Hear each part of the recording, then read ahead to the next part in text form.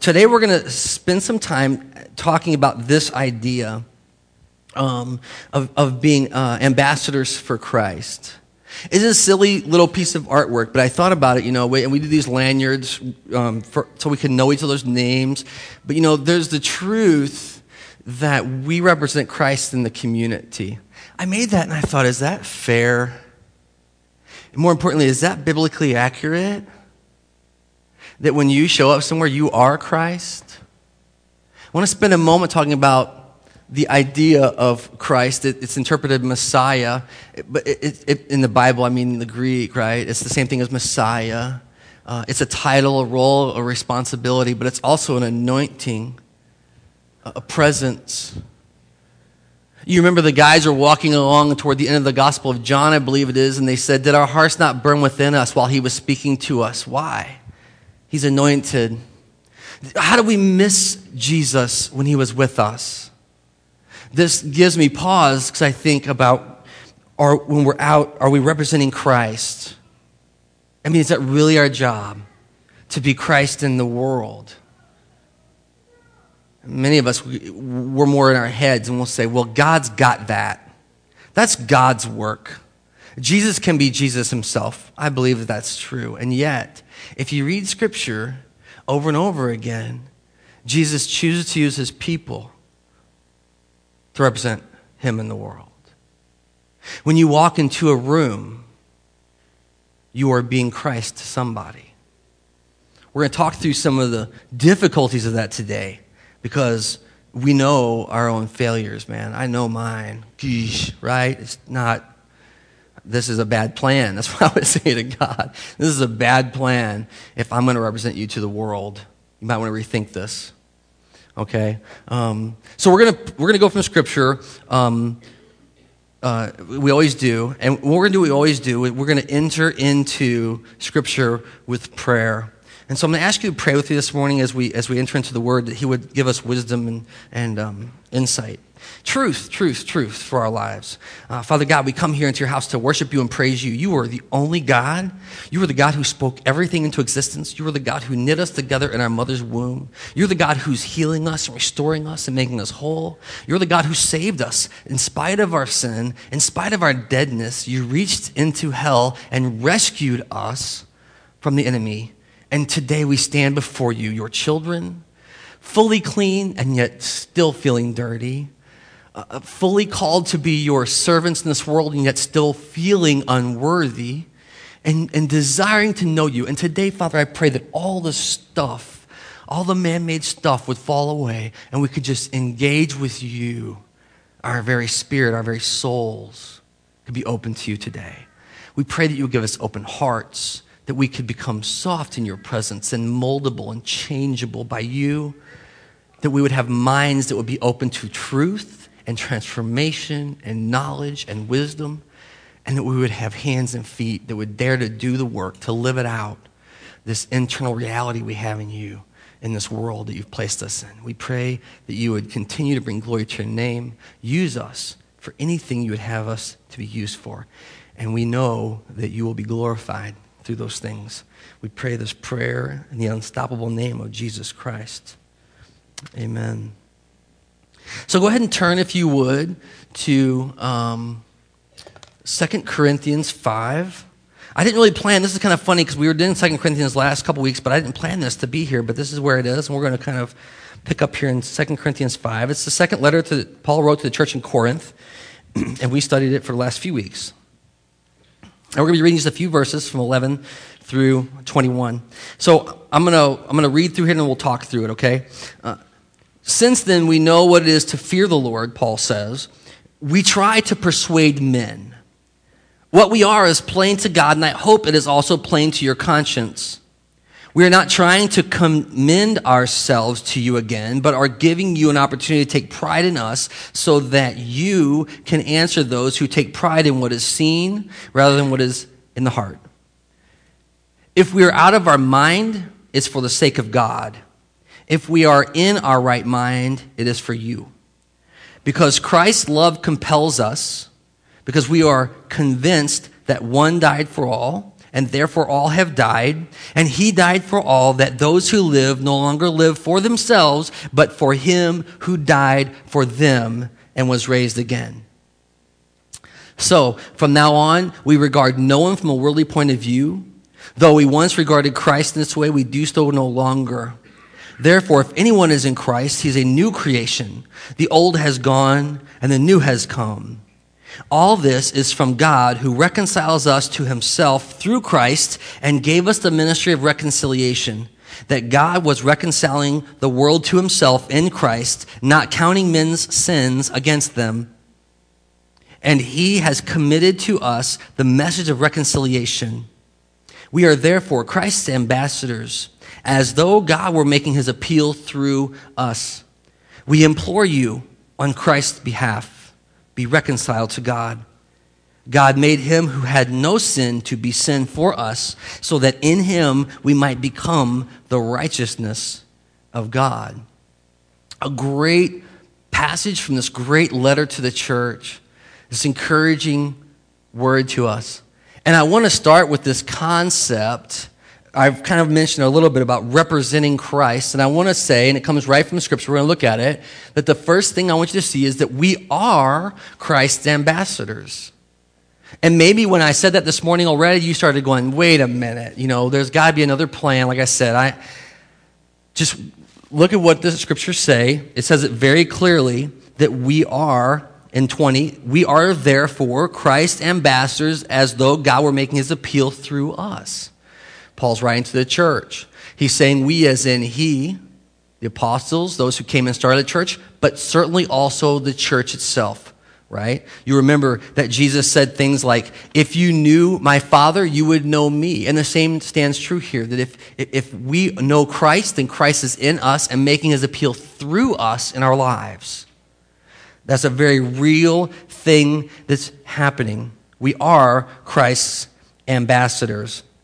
I want to talk a little bit about what it means to be an ambassador. I think we have some idea of what that means, right? I said about, representing, you put on a sweatshirt or something, you represent that organization, that brand, right? We all wear brands. We have our favorite shoes. We have our favorite clothes. We love it when people notice. We're representing the brand. A lot of control over that by companies. We are getting ready I know today's Super Bowl Sunday. It's a lot of sports. Today's also Groundhog Day. Just a random mention there. I think that's kind of funny. So whatever you want to watch today, the Groundhog or the Super Bowl, hey, teach his own. I might go with the Groundhog myself. The Olympics are coming. And everyone's worried about the Olympics. And we celebrate the Olympians, man. And it's amazing if you watch these men and women train. I mean, from the time they're little bitty, this is their life's goal and desire. They love it. They can't wait. And they represent, isn't it interesting, the countries that they come from. Have you noticed that? Like when they enter the Olympic Stadium, they have the flags and the lights are on them. And man, we are here. This is our country. And all the countries, most of the countries are worried about the way they're represented at the Olympics because it's a big deal. It's become this big kind of a PR thing for the countries of origin. Even more so, when an Olympian has the talent, ability, and opportunity to win at competition in the Olympics, they get a medal, right? And they take this medal, kind of like this, and they put it over their neck in this ceremony, and they step up on a block, which I don't have here, but they stand up taller, and there's this little thing where they kind of like their pecking order, and then of all things, right, the flags begin to come up or come down or something in this big ceremony because they're representing their nations of origin. They're ambassadors to the world. Do you believe that's true? I mean, when you see a United States citizen taking the podium, does your heart not feel pride? They're representing us. Oh my goodness. When you see a United States Olympian on the pedestal and they do something that is atrocious, do you not cower in embarrassment? Do you remember the smirk from the last Olympics about the silver? The young lady who was getting a silver medal and she was kind of like, whatever. And it became a big joke, right? Everyone started mocking it. Why? man, you're a silver Olympian. You don't even get it. It's not about you. Represent. Stand there. Own it. If it's a big deal that a select few people are sent into this sports arena to represent our countries, and that we have so much invested that we watch them and we pray for them. I hope, you pray for the Olympians and you want them to win. And when they win, you hope that they live up to the standard that's been set for them by us. Represent properly. Don't cheat. Don't take shortcuts. Do the work. If it's that big of a deal for us, how big of a deal is it that Paul says we're Christ's ambassadors in the world? We are Christ's ambassadors. I one time heard someone say something when I was a pretty new believer. They said, you might be the only Bible anyone ever reads. I thought, oh boy, that's cliche. You might be the only person that someone meets who knows Jesus and can represent properly what that means. Like really, no joke. If it's a big deal when we watch people hang medals on one another, how much of a bigger deal is it that Christ hangs his on us? My son, my daughter who I died for. I'm proud of them. I'm proud of them. It's pretty amazing to me that we have the opportunity to be ambassadors for Christ. The other thing that's interesting is that ambassadors are sent on behalf of the leader. And again, this is in here. Paul says, we are therefore Christ's ambassadors as though God were making his appeal through us. We represent Christ to you. That's truth, right? They're sent on behalf of the leader. I can't tell you how many conversations I've had, and quite honestly, I'll be very honest, this mostly before I was a pastor, where I was so excited about what God is doing. And I'm not saying I'm not excited now as a pastor. I'm still excited what God's doing, but now it's my job. But before, I was out there and I was doing other work, and I would just naturally express passionately all that God was doing in my life and the lives of others, the reality of Scripture, who he was. And I would express this to people, complete strangers, and they would say to me, oh my goodness, I could follow a God like that. I want to go to a church like that. Right? And I wasn't hyping the church. I was hyping Jesus. Jesus can do anything. He can heal any wound. He can restore any sinner. He can call anyone to repentance. And it's a gift to us. When you start to explain that to people, they start to go, maybe me. I mean, that's a great moment in our lives. Maybe me. I could do that too. You guys are Christ's ambassadors to the world. Here's something else. The ambassadors have the ability, limited though it is, to speak on behalf of their leader. The things that you say, good and bad, say something about what Jesus is about. If you know him as your Savior, if you claim him as your Lord, Lord means master, ruler, man in charge, then the things that we say, the ways that we behave, say something about Jesus. And we have some ability to speak on his behalf. I hope that what we learn is that we can't make promises that God never made, but we can certainly proclaim promises that he did make. Confess your sins, you'll be forgiven. Repent and believe the gospel, you will be saved. I mean, his Spirit is living in you, working out your salvation. All these things we can claim on his behalf. Those promises, by the way, come from his word. We know that they're true, and we can live them out and see them true in our lives. Something else, an ambassador is a wise person. And this actually is from the Greek, right? The word is presbytos, and we usually see that as like an overseer, right? That's where Presbyterians get their name from, the biblical word presbytos. It means that someone who is an ambassador for Christ, but someone who is wise. One of my favorite promises in Scripture is, do you lack wisdom? I do. Ask. Ask for it. God will give you wisdom if you ask. We can become wise people in this world. So, I'm wondering then, if we truly are ambassadors for Christ, do you wake up each day and put on this mantle on purpose, right? I mean, do you have an acknowledgement that when you put on Christ, when you choose to work for the company, you know what I mean? When you choose to take the job, that you're going to service today. And I don't know what you do, like with your days. I don't know what your job looks like. And I know some of you probably don't like your job, and some of you are probably glad you got a job, right? Some of you probably wish you had a job. All of us have work to do, no matter what. If we know Christ, do you wake up and do you put on the mantle of Christ each day? Do you own it? Do you say a crazy prayer in the morning like, use me today, Father? I don't know what it's going to be, but I'll just show me. I'll do it. Use me today for your glory. Send me into the world. It's an amazing opportunity to follow Christ, an adventure in following Jesus. All right. So now so many of you might be like me and you're thinking, okay, so I'm not comfortable with this.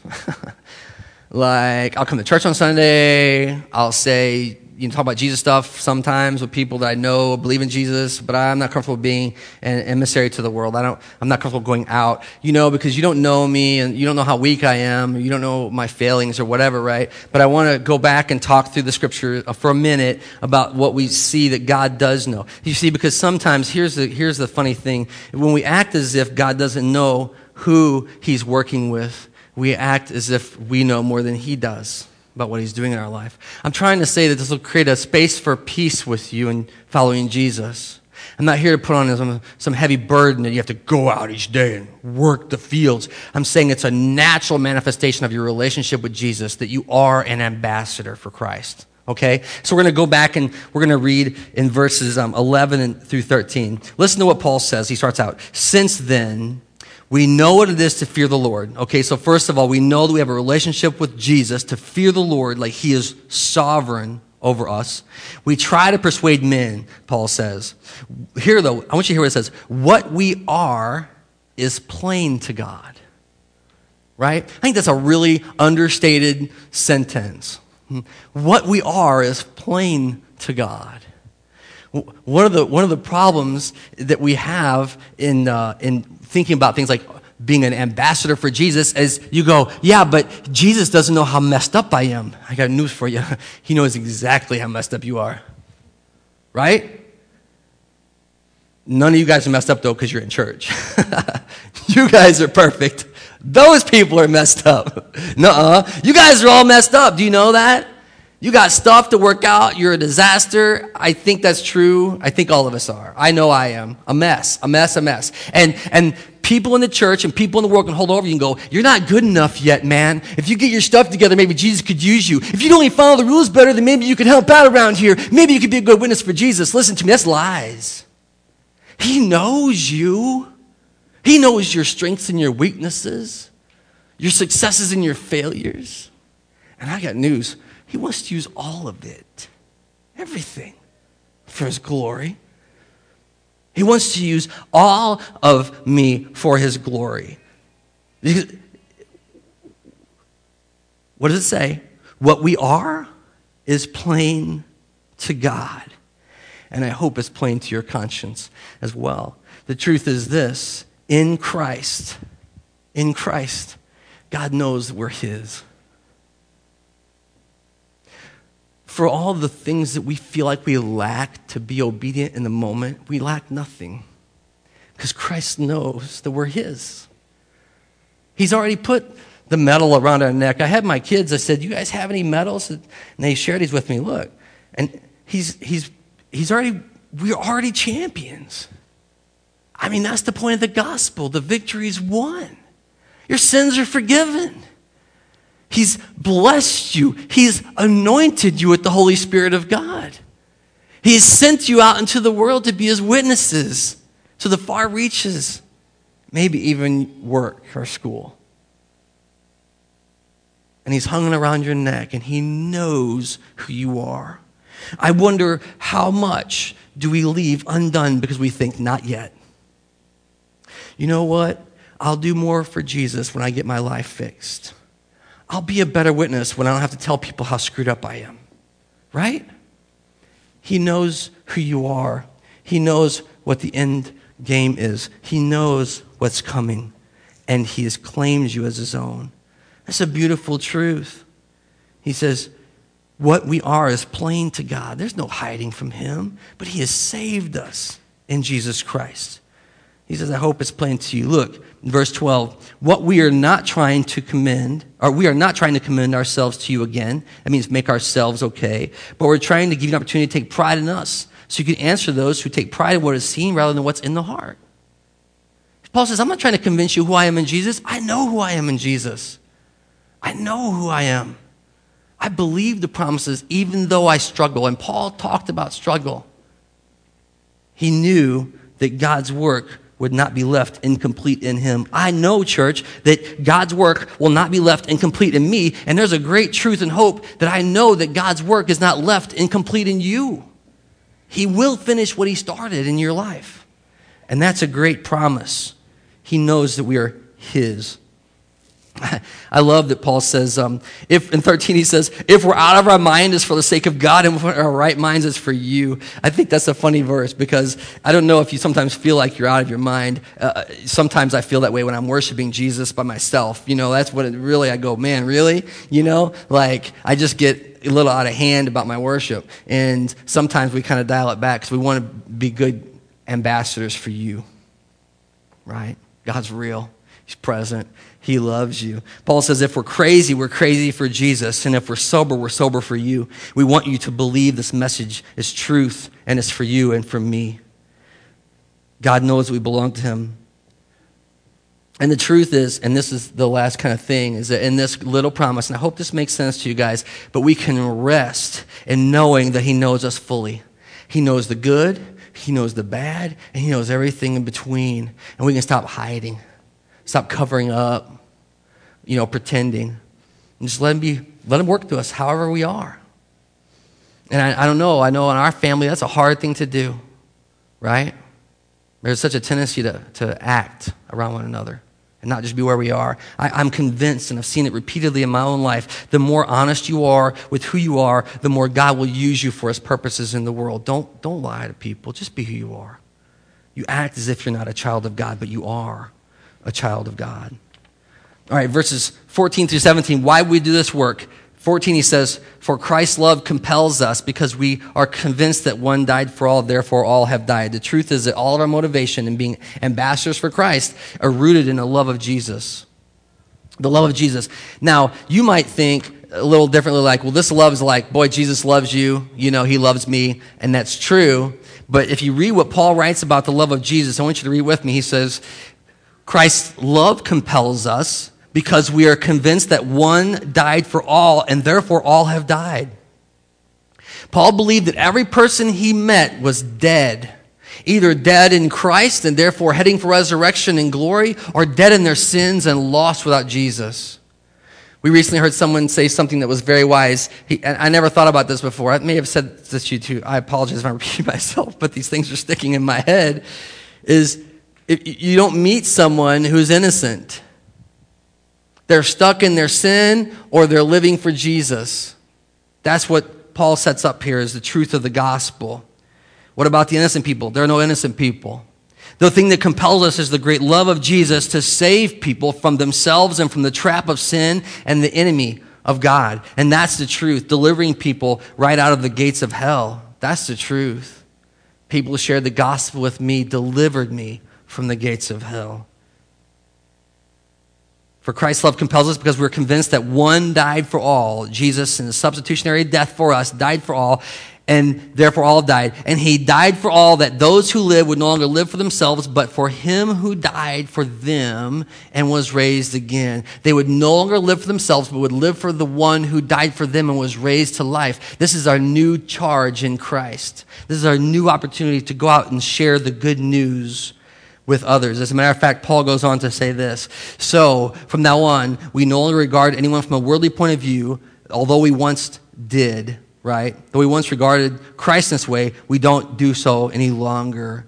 Therefore, if anyone is in Christ, he's a new creation. The old is gone and the new has come.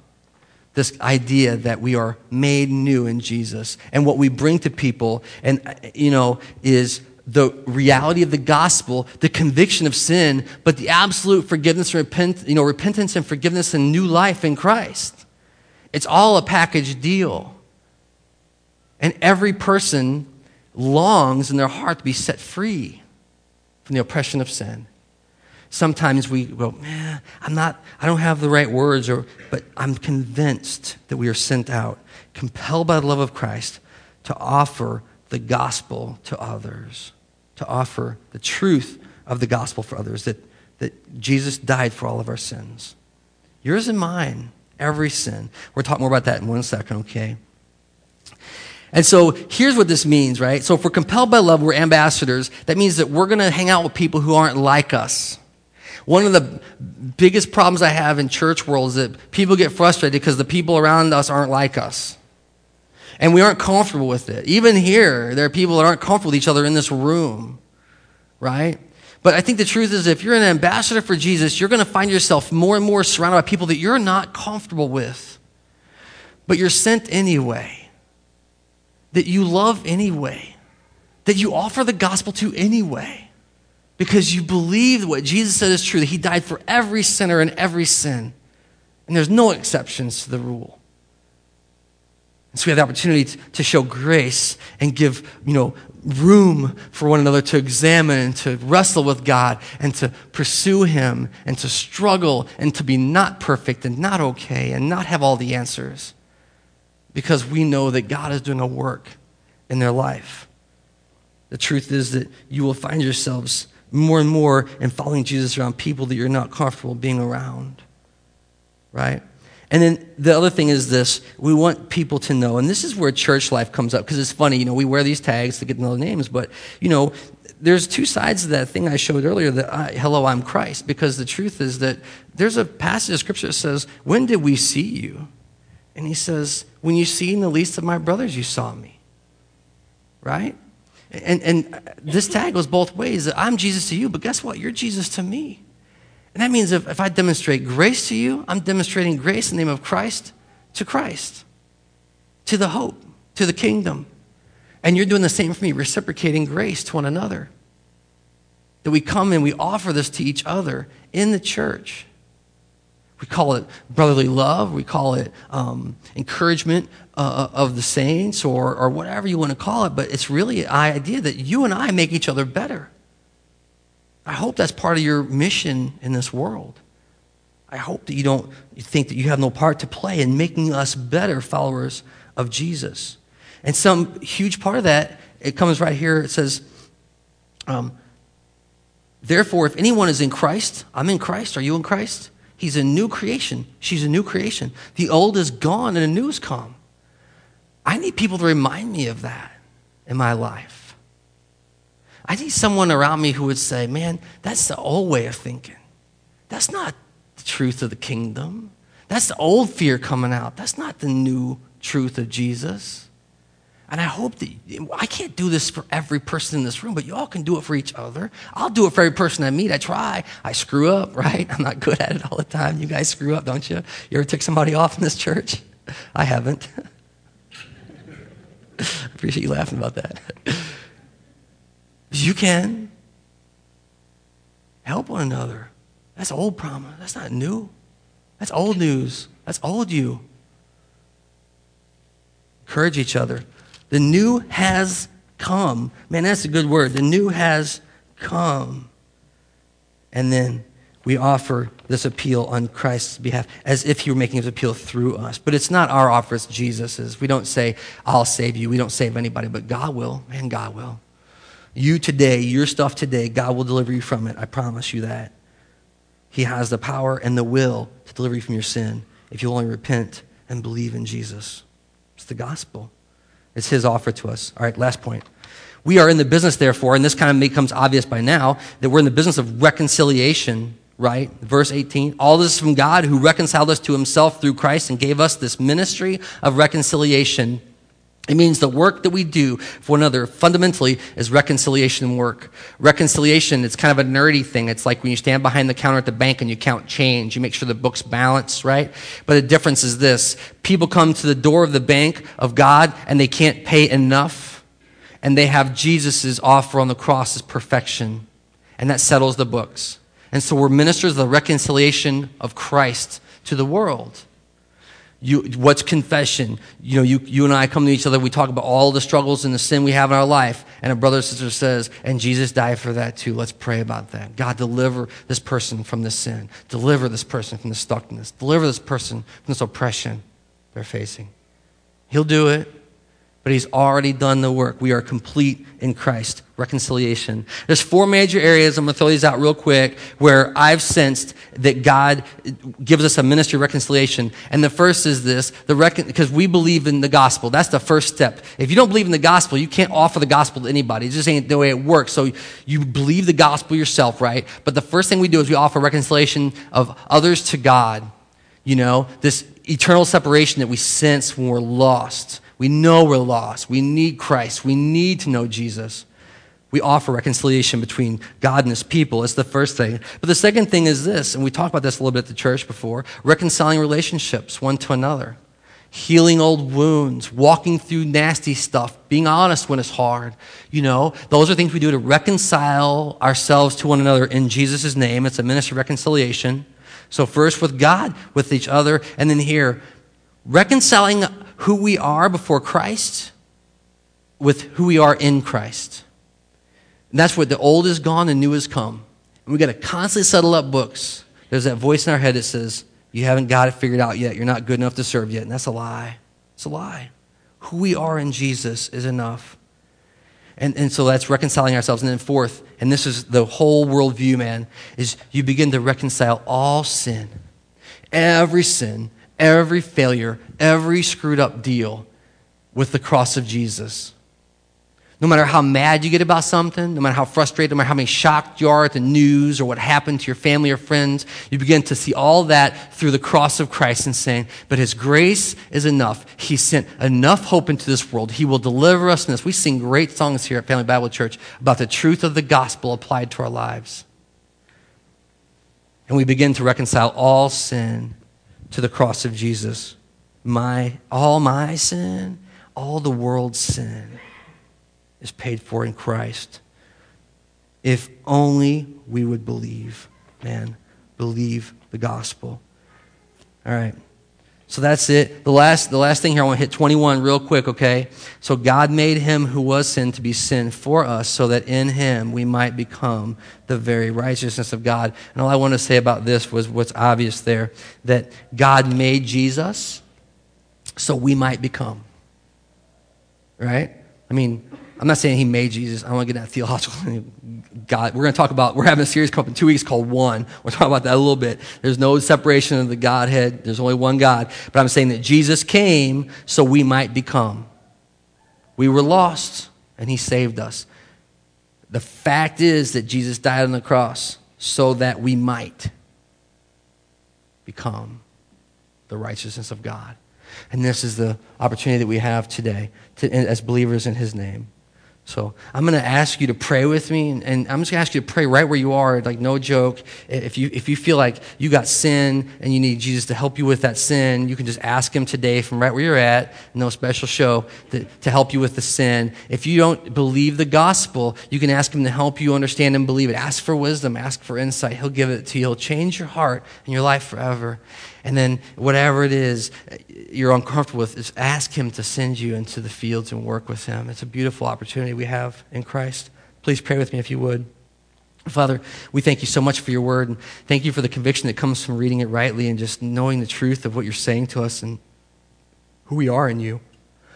The power and the presence of your gospel in our lives, that the now and not yet of it, that we are fully reconciled in Christ, and yet we know that we aren't perfect yet, but you're still calling us to go out and believe and faith to administer the gospel to others.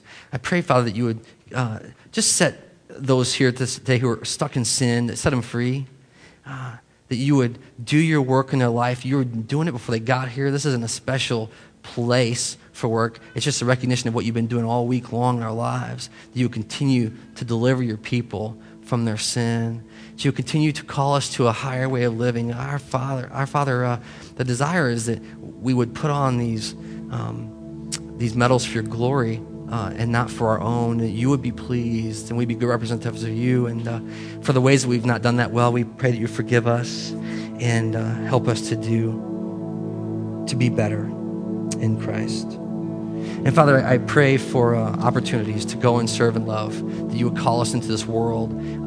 Give us the courage to go like we are and see what you'll do with that. And we'll give you praise and glory. I pray that our praise rises up like a beautiful offering to you today, and you are blessed by your people gathered here. We pray all of this in the mighty name of Jesus Christ. Amen.